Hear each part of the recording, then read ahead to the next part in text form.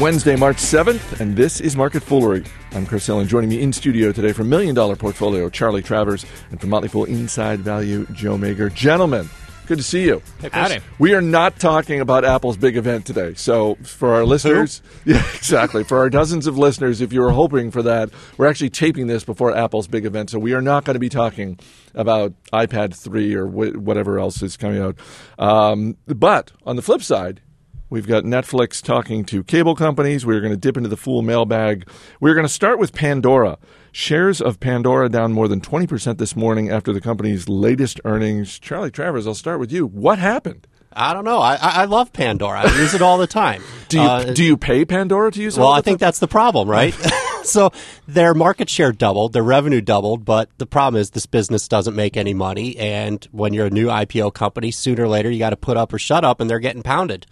They also came out and said, not only did we not make money last quarter, we weren't profitable last quarter.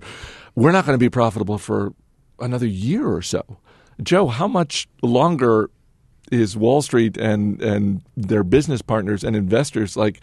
That seems like a long time to wait for profitability. I'd say they were willing to wait about negative 4 hours, judging by how the stock's been killed. But it came into the day selling at about 10 times sales. This is what happens when you sell for 10 times sales. The NASDAQ 100 is selling for 2.3 times sales. When you have that kind of valuation, you have to deliver great results, and they just didn't do that.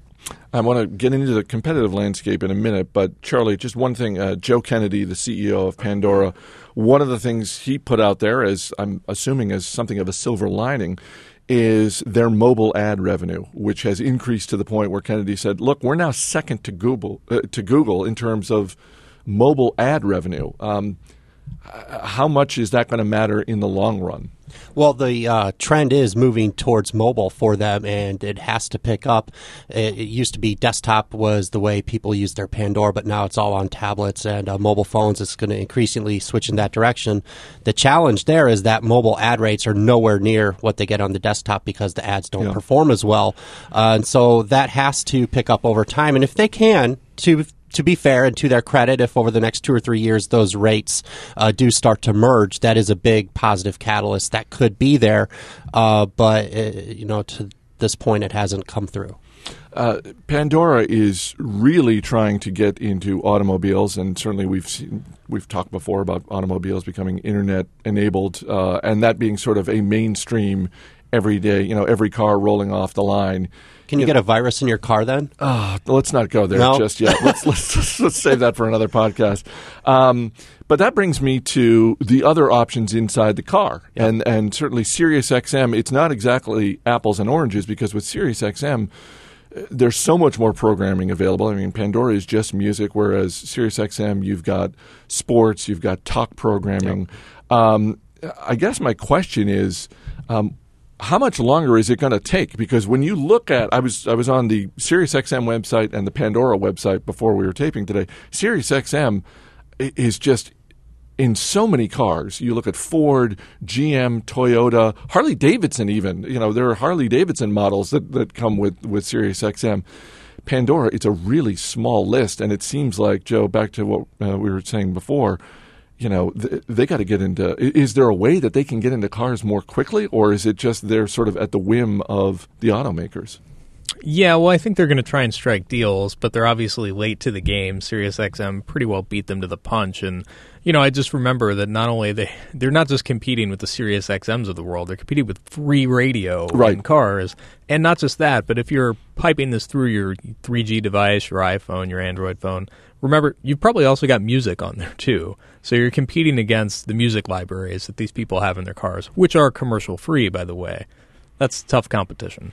So if you are Pandora and you have the proverbial magic wand to wave, you get to get rid of one competitor. Is it automatically SiriusXM, or is it someone else? What do you think, Charlie? I would say more like a service like Spotify, where you pay a small monthly fee to get to listen to whatever you want when you want.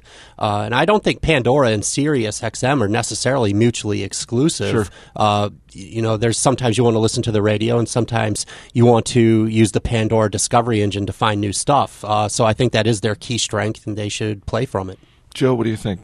I think they have Yeah, well, I would agree. Spotify is a big risk. I think Apple, obviously, kind of is the overarching overlord of operating systems on mobile, is a big threat there, too. But ultimately, this is a good product that Pandora has. It's just not necessarily a great business, but it could turn into one if they're able to stay afloat for a long time and they don't get chopped at the knees by the likes of a Spotify.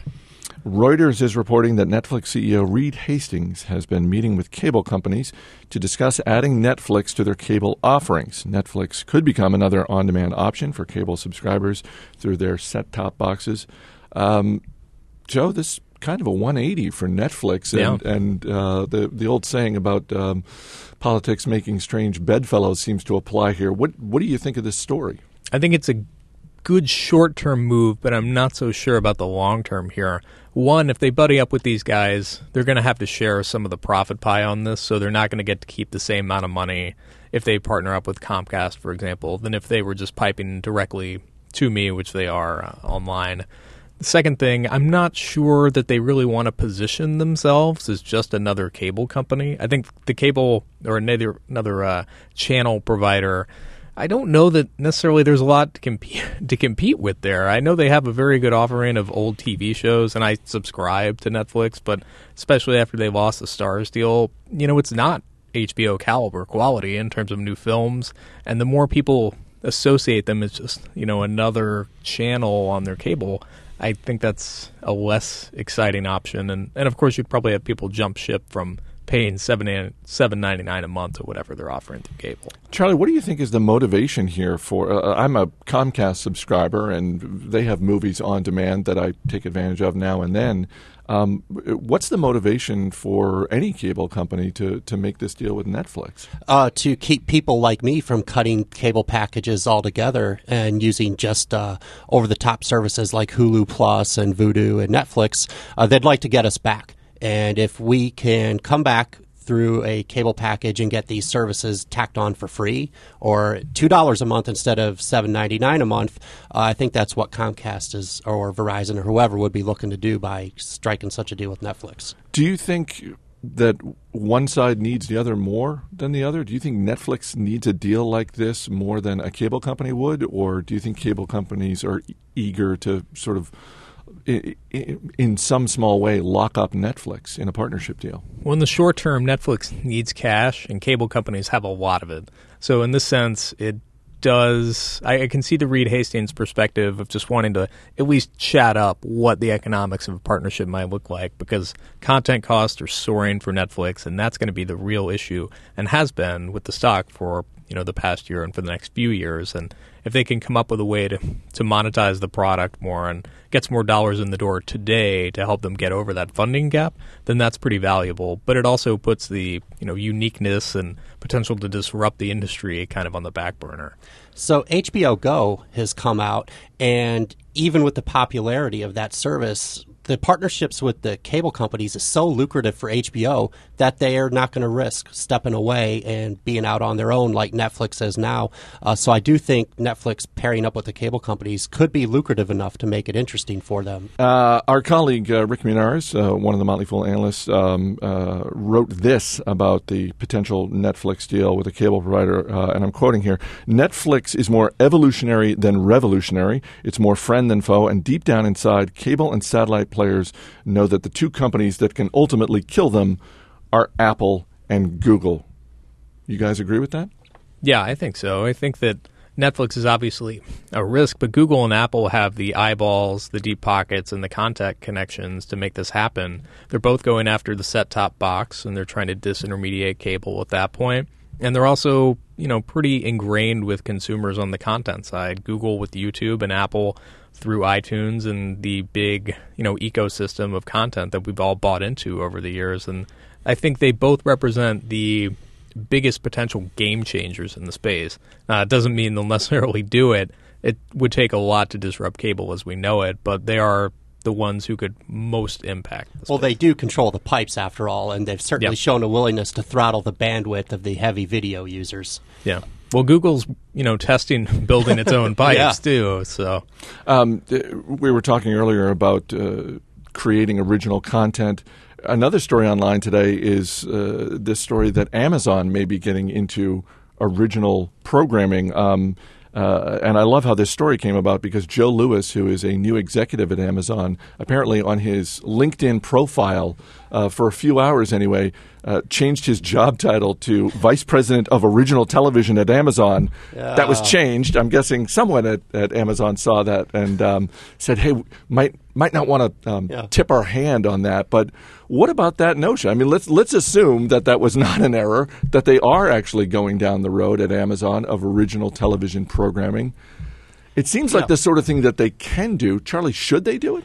There's no very little differentiating factors between the content providers right now. If you're a Hulu Plus, Netflix, Amazon's video, the only thing they can do is follow the Netflix path of getting that exclusive content out there for people to pay for. And the other thing I think it does, it introduces a credible threat when they negotiate with studios for content, because they can come in and say, look, we'll spend $100 million with you, but if you try and play hardball with us, we'll just make our own stuff. And it kind of has that in their back pocket. Yeah, Joe? It has strategic value, but I would like to keep it as tiny as possible. I mean, this is kind of like when Starbucks, helped fund Tequila and the Bee. You're like, what are these guys doing? When you look at what Amazon... That's a natural synergy, coffee and movie making. Yeah. Come on. Well, I think the video distribution component of Amazon is a pretty secondary part of the business. So it's bad enough that they're really throwing a lot behind that, but then they're also going to throw a lot, presumably they're throwing some resources behind producing original content to support this tertiary business that doesn't really make any money for them. I'd rather them just focus on what they do extremely well, which is awesome retail, and just keep reinvesting and doubling down on that. Let's wrap up on Netflix, the stock. Obviously, it's been a roller coaster since last summer. It's down from its highs of 300, but it's up from where it was. It's up about 50% year to date. Charlie, I'll just start with you. Does a Netflix deal with cable companies make the stock more attractive for the average investor? I am more interested into it. They do have a huge subscriber count right now, and I think a partnership with a cable company could really blow that out. Joe, for a value guy like you, what do you think? Yeah, I totally agree. I think it would front load a lot. It would take away a lot of the risk and front load some cash for them at a time where they really need it. Email, actually not an email. We got actual mail here. What? Wow. We dip into the mailbag now and then. Mail. And it's email. We actually got mail. Zachary Tong in Somerville, Massachusetts. Hey guys, with all the talk of See's candy, I couldn't resist sending you a box of Chillmark chocolates. My girlfriend grew up next door to this chocolate store. It's located on Martha's Vineyard, and the locals joke it's the only place you'll see famous people waiting in an hour-long line. Love the show. Keep up the great work. P.S. My girlfriend is a little jealous that I bought a bunch of guys on the internet a box of chocolate. Hopefully, wow. Hopefully, buy two next time. I was going to say, Zachary, I mean, by all means, make it up to your girlfriend some way with some more chocolate. Joe, do you have any? I know you're getting ready to walk down the aisle in a few weeks with your fiance. I shouldn't be eating it. You shouldn't be eating. Pass the chocolate over to Charlie and. I mean, if in fact Zachary is having a little bit of a tiff with his girlfriend over this, do the dishes, dude? Yeah, do them. Charlie, do you have a go-to move, like if you and your lovely wife are, ever argue? Just a go-to way of making it up to her? Go out to a nice dinner. That's nice. Flowers. You can't go wrong with flowers. Take her to karaoke night. Yeah. She is good at the karaoke. All right, Charlie Travers, Joe Magyer. Guys, thanks for being here. Thank you, Chris. As always, people on the program may have interest in the stocks they talk about, and the Motley Fool may have formal recommendations for or against, so don't buy or sell stocks based solely on what you hear. That's it for this edition of Market Foolery. Our producer is Matt Greer. I'm Chris Hill. Thanks for listening. We will see you tomorrow.